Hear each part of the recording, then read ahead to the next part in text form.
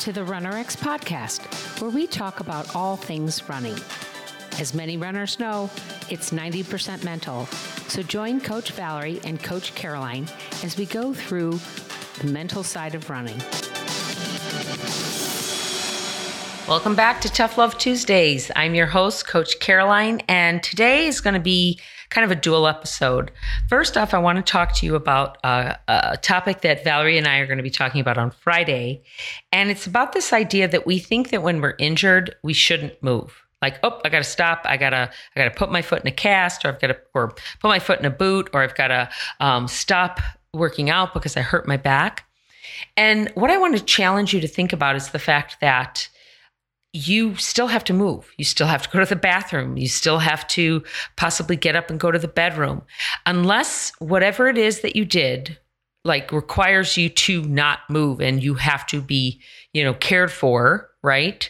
If it's a pulled muscle, if it's a strained muscle, if it's a spasm, whatever's happening, most of the time, you can still move, even if it means I got to hop on one foot. I'm going to hop on one foot to get over to where I need to go. And then I'm going to get my drink, and then I'm going to try to hop back, right? The point is that your body is a fantastic organism, and it has blood flowing through it, and you've got skin and muscles, and they're recreating, right? So your skin sloughs off like every 21 days. So your entire body recreates itself on the skin level every 3 weeks. And then your muscular and your tendons take about 6 months. So if you've pulled something and you don't do anything for 6 months, it will recreate. It will regenerate itself, because that's part of the human condition, but it's going to regenerate itself around that scar tissue. It's going to make itself harder. Even your bones will adapt to your environment. Okay. That's why they talk about, astronauts that go up in space, that they come back with less bone density. The same happens here. When you're running, you're building up your bones' ability to hold your weight. Okay. So what I want you to think about is this idea that if I'm regenerating my bones and my muscles and my tendons and my skin, if it's constantly regenerating, why would I want it to regenerate around a flawed muscle or a flawed tendon? I would want to break up that fascia. I would want to make sure that muscle, it might be a little wounded. It might be like a bruise like you get on your skin, but you want to go ahead and get the blood running back to it, right? That's why they talk about ice and then heat and elevation.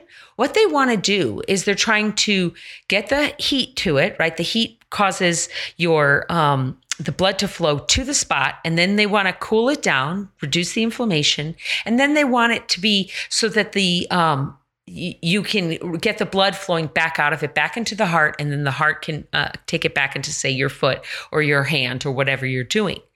So I want you to start thinking about your body as an entire unit. So if you're putting something, your wrist, your leg, something, and you're trying to say, I'm not going to use my foot, it's got plantar fasciitis. I'm not going to use my ankle because it's tender. I'm not going to use my wrist because it's feeling tender. You're now taking your wrist and making it no longer a part of your entire body, but you still need your wrist. You still need to work. So how do you modify your movements so that you can still get the gist of the movement without hurting your wrist? And this is something that we talk about a lot in RunnerX, because so many of our members come in injured. And right now, if you've been following us, this is part 2 that I wanted to talk to you about.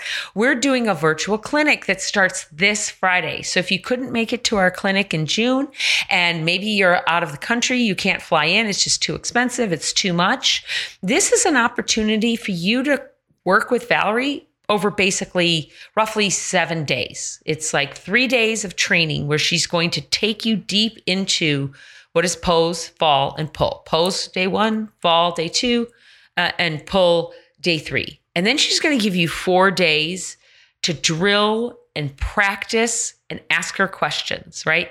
And you're going to get an opportunity. I'm going to talk you through some of the mindset stuff that comes through, and I'll talk to Valerie about it. We'll ask the questions and we'll answer it. Like, why do I feel so crazy when I do this? Why do I think that everybody's watching me when I'm doing my drills, right?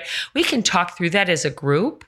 And if nothing else, you'll be able to walk away with a deeper understanding of what you've been following on the RunRx podcast and on our RunRx channels.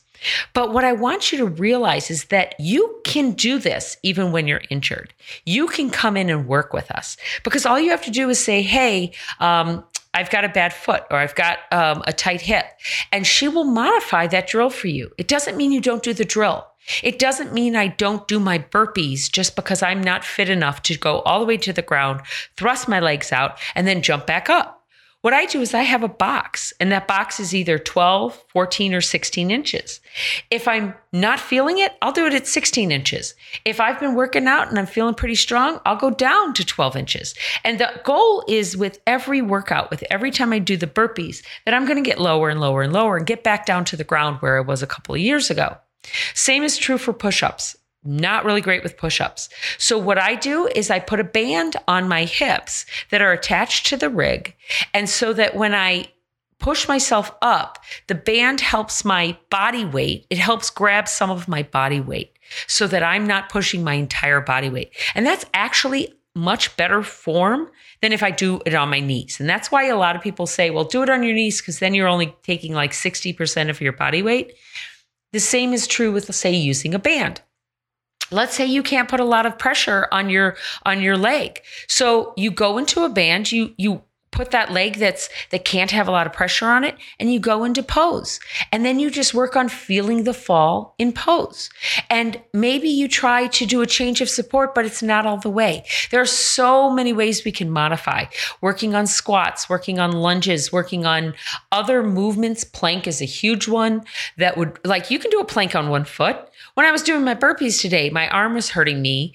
And so what I did was I moved my hand into the center. Now I can't quite do a burpee on one hand, but I let the other hand rest at like probably only 25 or 30%, but the vast majority of my weight was on the one hand. But because it was in the center, I was able to hold my weight.